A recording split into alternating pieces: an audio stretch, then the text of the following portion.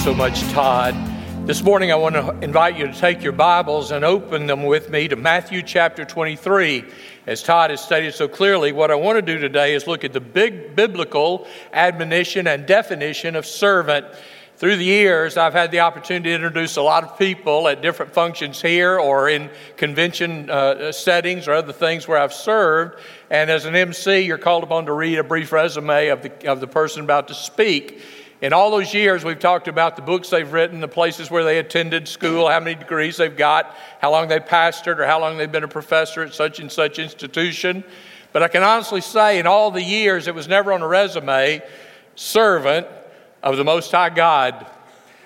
I've done tons of baccalaureate services back when those were done by schools before we got too big for our britches and forgot God.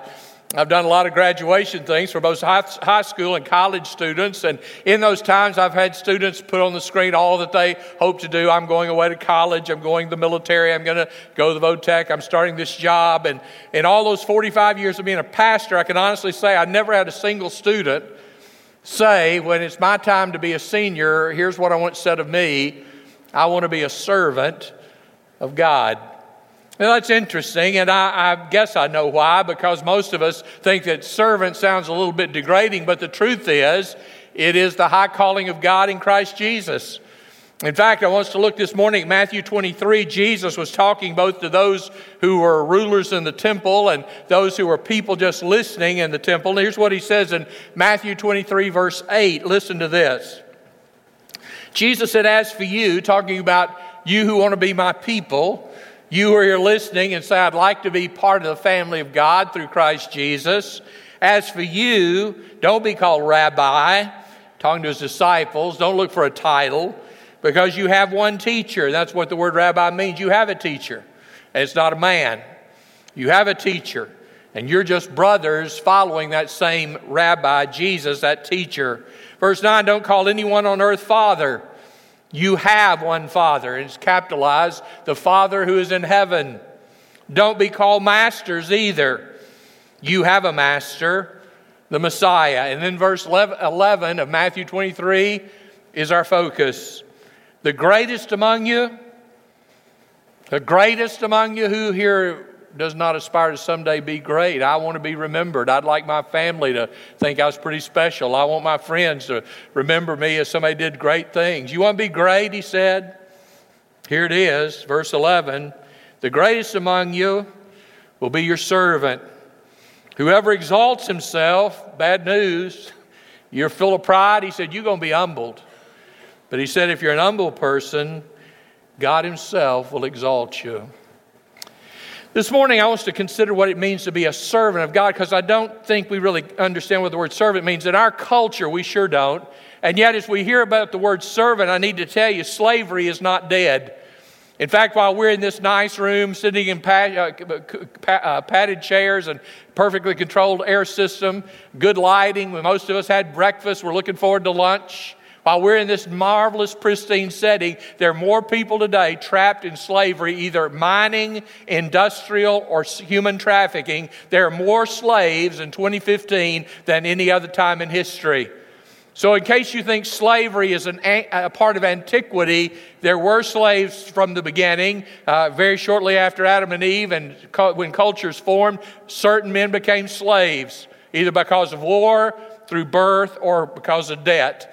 And today, there are more people bought and sold than any other time in history. But we can't comprehend servant, because in our culture, a servant's that person you hire to maybe clean your house once a week. They're serving, providing a service. It's the person when you're having a banquet you call a caterer, and they bring people to help serve the meal. That's not the biblical word. The word servant means slave, and slaves were property. I'm not going to get gross and graphic, but the truth is, a slave, when they were purchased, were in a marketplace, and slaves were brought in, and they were stripped down to nothing, and most often totally nothing.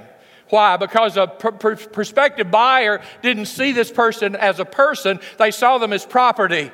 And if I'm going to spend good money and buy you to work in my field or work in my stables or work in my house, I want to know, what are you made of? Don't put on your nice clothes. I want to see underneath. How strong are those hips? How strong are those legs? How stout is that back? Let me feel those muscles. Let me look at your teeth like an animal. You're talking about degrading. You're standing in front of everybody with nothing on, and people are passing by checking you out. That's humiliating. You know where I was when Christ found me? Totally exposed in my sin. You say, what do you mean? Do you understand every time you open your mouth, you're telling somebody, you want to know what I'm really like beneath all this sweater and shirt? Let me open my mouth because it's a wellspring in my heart. And you say, oh my, did you know he thought that way and talked that way? So you just exposed yourself to the world. Every time you do something, you're showing the world, here's what I really believe. And I may go to church on Sunday, but that doesn't stop what I drink through the week and what I do for entertainment, what I watch on my computer and how I treat my wife and what I say to my children and stealing from my boss and lying on my income tax. You understand that when you sin, you're exposed to the world. And you're saying to the world, here's what I really am. Here's what I really am. Now, today, when we say we're among sinners, we don't think the worst of the worst. We think, well, it's the people who, they probably don't talk nice, or they may get drunk once in a while. They may have a drug here and there, but they're not bad people. That's not the group I'm in. And I hate to tell you, that's not the group you're in. That is sin, but that's not the group. You know the group I'm in? I'm standing with every liar that ever told a lie. That's the group I'm in. I'm standing with every terrorist that ever killed anybody. That's the group I'm in. I'm in the group with everybody that ever got so angry they could kill somebody, because I've been angry a bunch of times. And the Bible says when you're angry to the point of wanting to kill them, you've already killed them in your heart, or you killed them with the tongue through trying to destroy their reputation. I'm an adulterer. The Bible says if you look on a woman and want her, anybody here ever look on another person of another gender? I'm standing with all the homosexuals. I'm standing with all the perverts. I'm standing with the person that steals from their boss. I'm standing with the person that's blasphemous. I'm in that meat market. And I wasn't saved because I was a pretty good person. I was saved because without Christ, I'm lost. And I'm a slave to sin. What you serve is your master. If you work all week so you can buy stuff, that's your master. I work all week so I can party hardy on the weekend. That's your master. I work hard so I can pay for that boat to be on the lake. That's your master. Whatever you spend your energies doing, that owns you. And so the Bible says you and I are slaves without Christ. Now I got to tell you 2 or 3 things about a slave. First of all, slaves were bought. The master would come by. By the way, a slave didn't choose the master. The master decided which ones he'd take home as slaves. And once he found the strongest and the best and ones he could afford, he'd buy those and he'd take them home with him because they were bought. The Bible says, you know what? You're not your own. You're not your own. You were bought with a price. Now, we don't act like it. In fact, we get pretty, I'll tell you right now, you're not telling me what to do. You a slave, or you belong to Jesus? Well, I'll tell you right now, nobody's going to make me do anything. And you're a slave. How many rights did slaves have, roughly? How many rights did a slave have? When they got bought, did they barter for their days off? Did they barter for their benefit package? Did they barter for their wage? Did they barter for their housing? How many rights did a slave have? And you walk around telling people, I'll tell you right now what I am. I'll tell you better respect me. I'm somebody. The Bible says, wait a minute, you've been bought with a price? You're not your own. And can I tell you what you were paid for with? He didn't buy you with silver and gold. He bought you with the precious blood of Jesus Christ. I appreciate the fact that when we have a Veterans Day or Memorial Day or 4th of July and we have a color guard bring the colors down, I want you all to stand to your feet and somebody put your hand over your heart because you're remembering people that paid with their lives so you can be free in America. I can preach on the cross and you'll be reading on your iPhone, clipping your fingernails, sleeping. And yet Jesus Christ bought you out of the market of sin to put you into heaven, to serve him for all the days of your life, and you find him boring. Slave? But the Bible says that's what you are. The Bible says you're bought. Secondly, the Bible says you were bought with a great price. Can I tell you, the price was the blood of Jesus. But do you know what the slave owner did? Once he got you and he got you home, you know what he do? He give you a new name. I got a new name. I know my last name. My name is part of the family of God. I'm called of the Christian family. That's a follower of Jesus. So I've been born into a new family. My earthly name, my surname on earth is Garland. My surname in glory is Christian. I got a new name. When slaves would come to America from Africa, white folks then couldn't pronounce African names any better than we can today. And so what they would do, the master would often give the slave a name that was easy for them, and they at least go to church on Sunday, so they knew some biblical names. So your name's now Moses. Your name's Abraham. Your name's Elijah. And they name them for names that were Americanized. And the slave said, that's not my name. He said, it is now. You're mine. Your name from now on is this. You know, God gave me a new name. It's called Christian, bought with the blood of Jesus Christ. He's my master.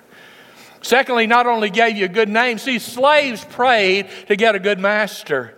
Now, slavery is atrocious even with the best of masters, but at least you had a good master. He treated you with some degree of kindness. If you had a bad master, your life was going to be hell. It was awful. Because he had no reason to treat you nice. Who's going to say anything if you beat a slave? That's property. Who's going to say anything if you make a slave sleep outside? He's property. What if you give him an old tent with holes in it to live in? Who cares? He's property. But you know, a good master would take care of a slave, and he gave him clothes to wear. Now, most of the time, the clothes a slave got were not good ones. They would throw me hand-me-downs. They were somebody got somewhere, breeches way too big, a shirt way too big, dresses that just barely fit. Normally just something the slave would cover a woman to keep her from being immodest, unless they worked in the house. And then you wanted the slaves to look nice because they're going to be dealing with people. And when he gave you something to wear, it normally wasn't much. Because he didn't want to spend much. Even a good master said, you're going to be out in the field. You wear that till it rots and I'll get you something else. He didn't care about what you wear. I got a good master. He didn't give me just anything to wear. The Bible says he gave me a new robe of righteousness. Isaiah 61, I love this text. Listen to what it says. Isaiah 61:20, I rejoice in the Lord. I exalt in God. He has clothed me with the garments of salvation, wrapped me in a robe of righteousness, as a groom wears a turban and a bride adorns herself with jewels. You've never seen people come to a wedding altar just like the guy came out of the field working. They work a long time trying to get to looking nice, and some of them it takes a while, doesn't it? But you come to the altar at your very best, men dressed nice and the woman dressed nice. You want to be your best. The Bible says when God bought me, he didn't just throw me leftovers. It says he gave me a robe of righteousness and a ring of the family on my finger and sandals for my feet, and he's given me a great name, the name Christian. But that's not all. A slave owner gave you a house. Now, granted, in slavery, if you've ever been to a plantation, those slave quarters were pretty pitiful. Sometimes just barely hanging together, holding together. Many times there were holes between the boards on the side, and certainly sometimes the boards didn't come together on the roof, so when it rained, water would come right down on you. When it snowed, snow would come right in on that slave. But at least a place they could go at night, and the master said, you sleep in there. There's an old straw mattress and very, very meager stuff. At your house. That's not the kind of master I serve. My master's promised me a new house, and boy, is it glorious.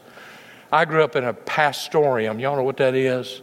Back in the day, churches didn't give ministers housing allowances. They'd build a house right next door to the church and say, that's where you and your family are going to live. I grew up next door to First Baptist Church, Broken Arrow. Our house was here. There's a driveway there connected to the church and let us get into our carport. And it's where people would come to drop off stuff in the education building. And right there, 18, 20 feet from our carport, what was the church.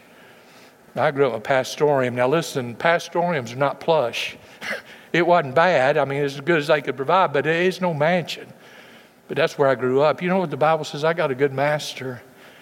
Jesus said, let not your hearts be troubled. I'm going to go and prepare a place for you, because in my Father's house there are many mansions. That's not a shack out back. That's not a shanty on the edge of heaven. He said, you're going to be right off the main street of the city in a mansion prepared for you by the Son of God. That's a good master. You know what else the Bible says? I'm going to give you a new name. I'm going to give you a new garment. I'm going to give you a new house. And then he says, I'm going to give you good food to eat. Food for a slave was not good. They got the fat off the ham. They got the bones to make soup. They got the poorest of the poor. But out of that, they were very inventive, and they made some of the finest tasting food out of nothing.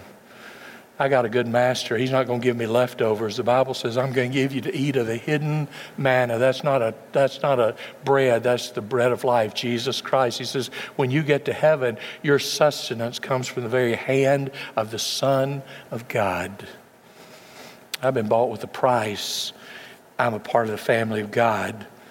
But secondly, you're bound to the master. You see, you didn't just serve the master when it suited you. You didn't get up and say, boy, it's going to be 110 out there in the cotton field day, master. I don't think we ought to have to work today. He said, get out there. How early we got to start? You better be up before daylight. You're going to work here well in the dark. Some of y'all never worked around cotton. When I was a boy growing up in West Tennessee, they'd hire some of us kids to do some of that, and I didn't do it much. That's hard work. You know what chopping cotton is? They give you a hoe, and there's a long row of cotton, and you go between each plant, and you hoe the weeds out from between the cotton. That'll bless you. When I was a boy, they would hire kids on weekends to do cotton picking. In fact, the schools around us had closed for 6 weeks. They'd start just a little before Labor Day and get to late September until the end of October because that's cotton picking. Schools would turn out because all the daddies needed the boys and girls to be out there in the field picking cotton. You wore this big old sack around you. It trailed behind you because it fit in the row, and you go bowl by bowl. You ever pick cotton? They didn't care if it was 110 or 125. It is hot out there. You pick that cotton, you put it in that bag, and that bag, the more you pick, the better you are, the heavier that gets. At the end of the row, you dump that bag out and you start over and go again till it gets dark. You think he cared about your benefit package? You think a slave owner cared whether or not you had a weekend off? The Bible says God is better than that. See, I'm bound to my master. I didn't remember this, but in Leviticus 25, I always thought when Israel got out of Egypt, they were just so glad to be free. They just thought, I'm finally free. I can do what I want to. No. Leviticus 25, here's what it says. I like this verse. Listen to this. It's to me that the people of Israel are servants. They are my servants. I bought them out of the land of Egypt. You know what happened?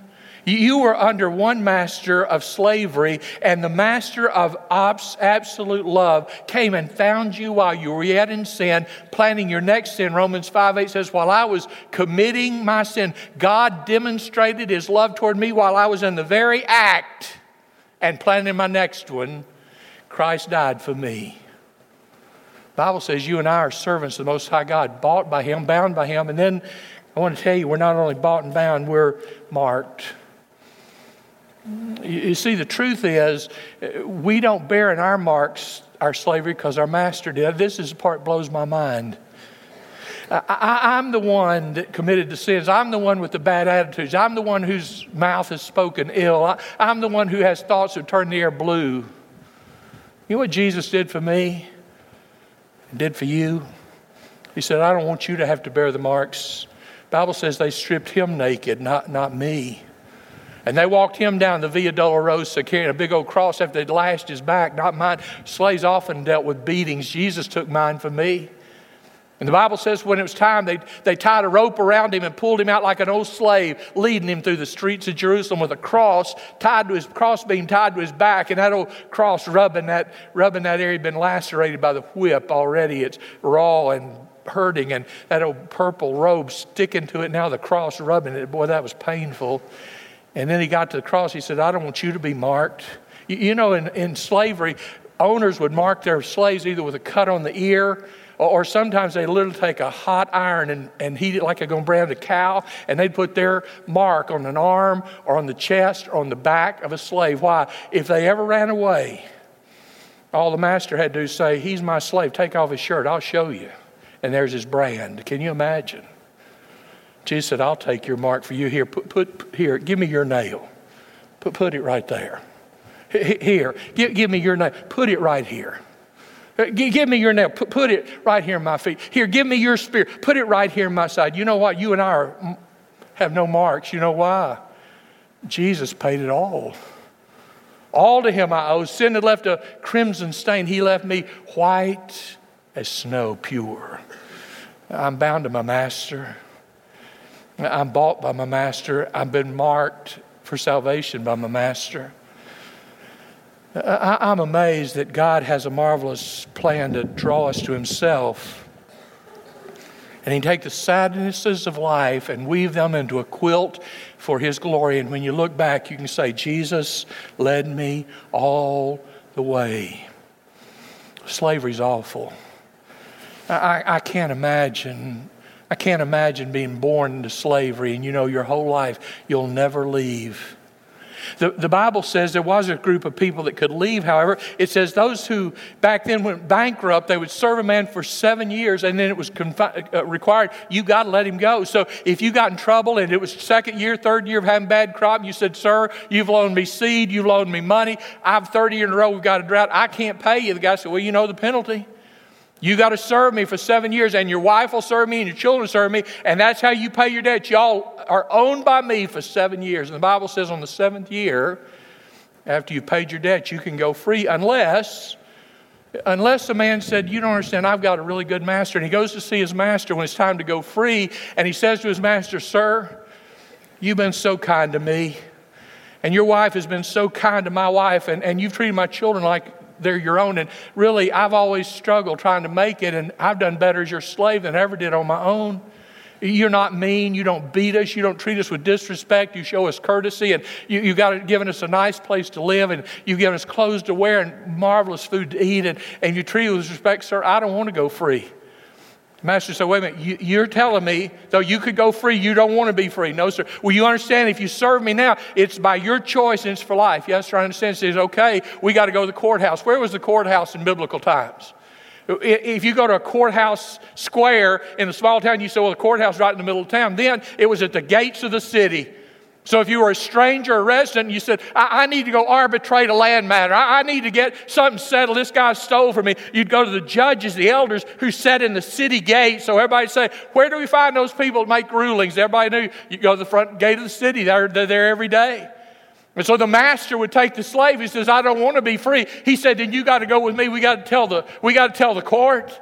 And they stand before the elders, and one of the elders say, can I help you? Yes, sir. This man has been serving me these 7 years, and it's time for him to go free, but he doesn't want to leave. And the elder would say to the man, are you serious? You're willing to be a slave for the rest of your life to this man? He'd say, boy, am I. He said, he's been so good to me. I don't want to leave him. He's taken care of me and my family. I want to be his for life. The Bible says in Exodus 21, the elders would say then to the master, sir, you know what to do, slave. You know what you got to do. Yes, sir.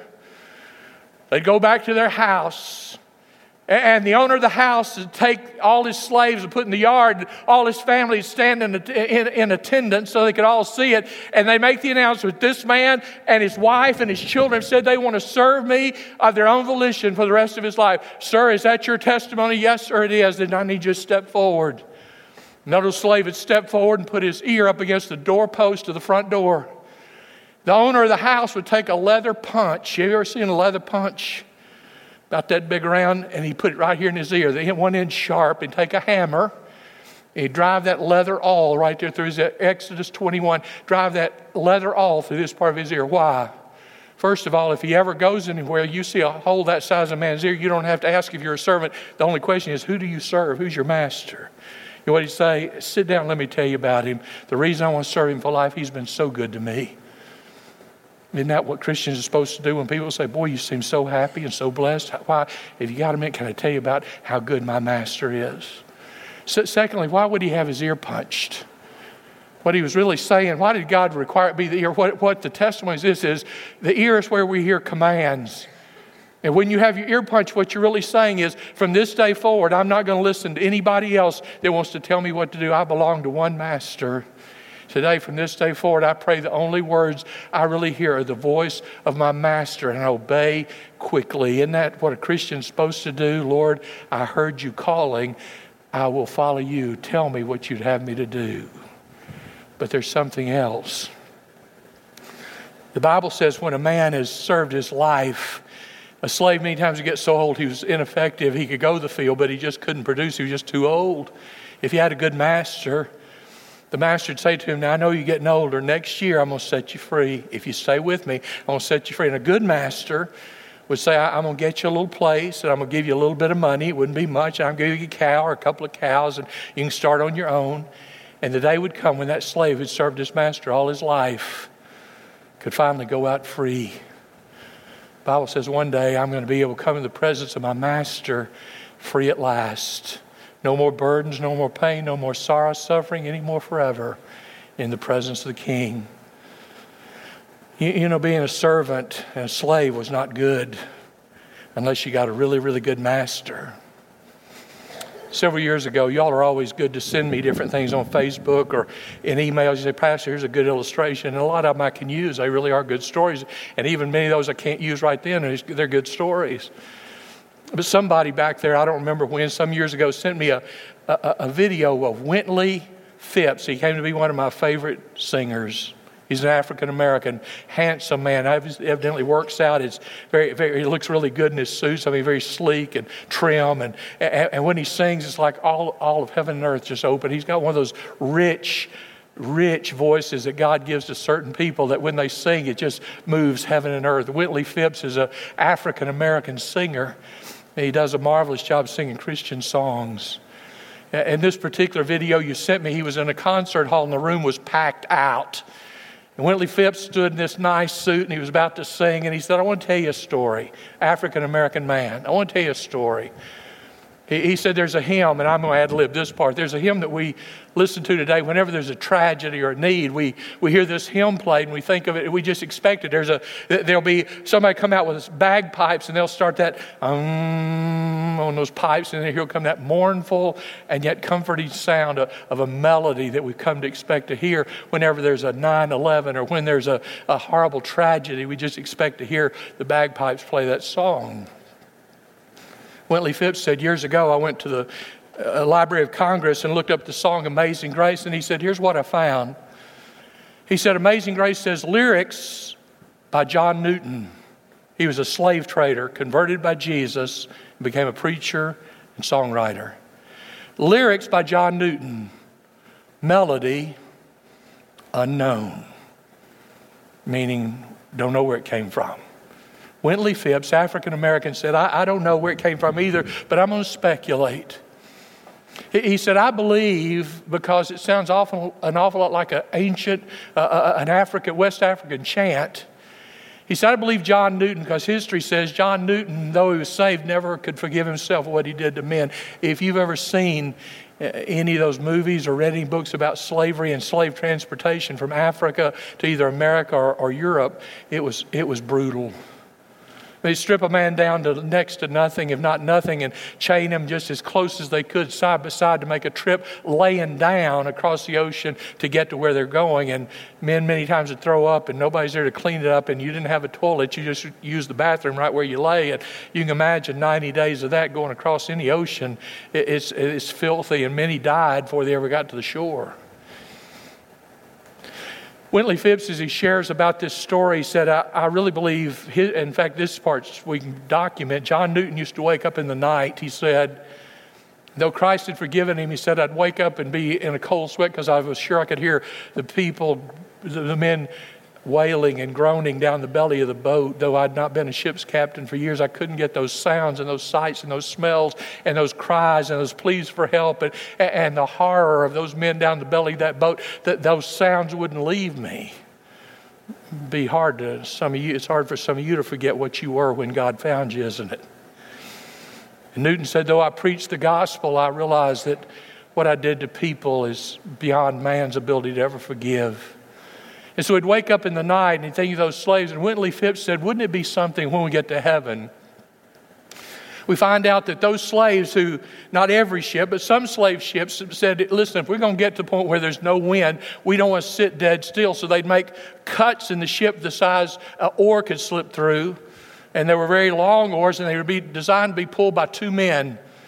And so if they hit dead water, a dead wind, where the boat wasn't moving in the water, they'd put an oar out and they'd put slaves and put them on little tiny benches and chain them to each other, which you think, where are they going? Chain them to a bench and chain them to the oar like they're going somewhere.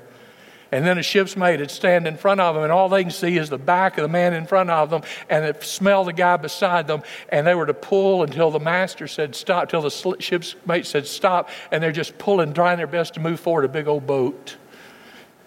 Wintley Phipps said, wouldn't it be something?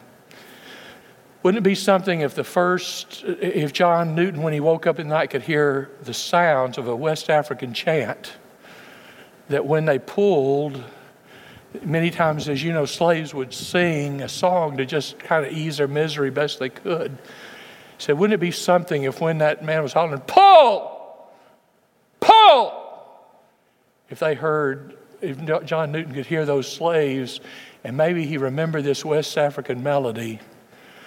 Ooh, ooh, ooh.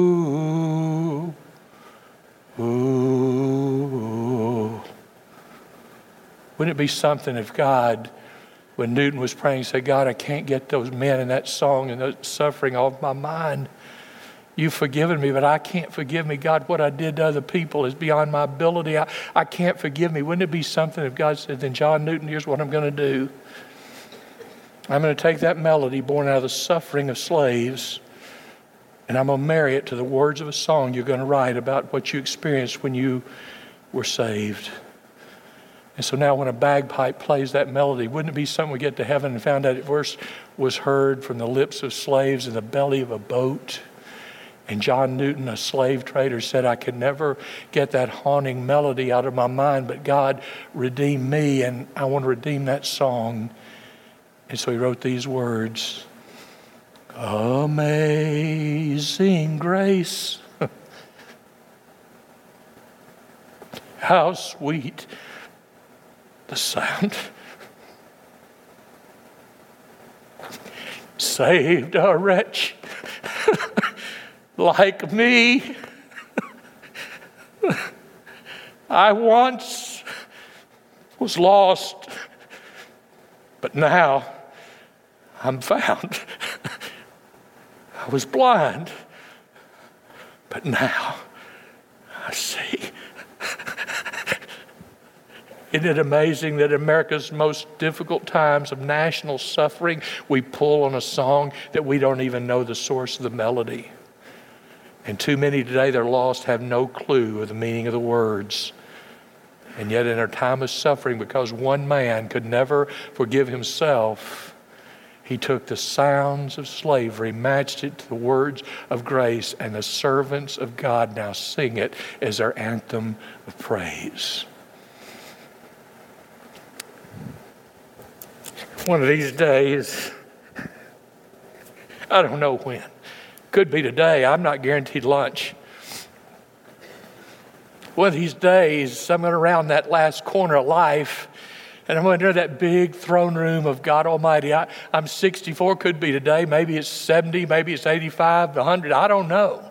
But I know for sure as I'm standing here one day, I'm going to enter the throne room of the God of glory. And in that moment, my first response are tears in my eyes. How do I know? It says when we get there, he's going to have to wipe them away. Why am I crying here? Because I'm overwhelmed. God, this is too great that you would do all this for the likes of us. He said, it may be too much for you, but it's just about right for me to reflect my glory. He says, come here, let me wipe those tears away. You don't need them up here. There's no sorrow, no pain, no suffering, no separation, no slavery anymore forever. I'm going to fall on my face in front of the King of Glory. He's going to say, get up. Get up. You know what I long to hear? 2 words, well done. Why would he say well done? Because that's what a master said to the slave who served him all of his life, and he came to that day of being set free and have his own cow and his own little house and his a little money in his pocket to get started. And his promise was, if you serve me faithfully one day, I'm going to set you free. The Bible says I'm free forever through Christ my Lord. The truth has set me free. But when I stand before him, he's not going to say, well done, Baptist preacher. Well done, Daddy. Well done, Mother. Well done, Sunday school teacher. Well done, deacon. Well done, school teacher. Well done, doctor, lawyer. Well done, hourly worker. He's not going to say that. He didn't call me to be a preacher first. He called me first to be his servant. The Bible says one day, when I stand before him,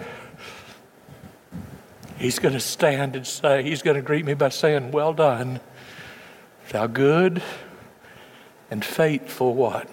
Servant. It's for you. Don't seek the title rabbi. You have one teacher, Jesus. You're just brothers. Don't call anyone on earth your father. You have a father, the one that's in heaven. Don't let anybody call you master. You have one master. He's called the Messiah. You want to be great? You want to be remembered? You'll make a real mark in life.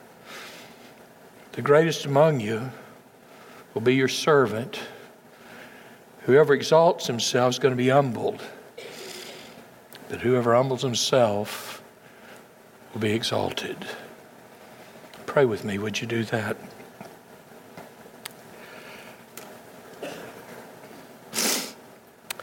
Father, we don't intend to be arrogant. We're just good at it.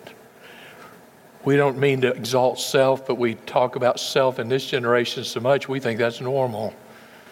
We forget that the call of God is to deny ourselves. We don't do that well. In fact, we deny ourselves daily and take up a cross daily and follow Christ. We don't do that well at all. We love to boast about our job and our latest purchase or acquisition, the trip we got to take, or how smart our children or grandchildren are, or how big the boat is we bought, or how big the new car is and all the bells and whistles are. We do good at bragging. We don't do good always at serving. And some of us just serve yet our convenience. Lord, I got an hour today. I came to church. You ought to be happy. A slave didn't show up for an hour. He showed up before sun up and served all through the day until dark. When we go to the office, that's our place of service. When we go to school, that's our place of service. When we show up in the community on a sports event, that's our place of service. Wherever we are, we're a servant of God if we're truly a Christian. And there's some here this morning, I'm quite sure, that's ready to say, Brother Nick,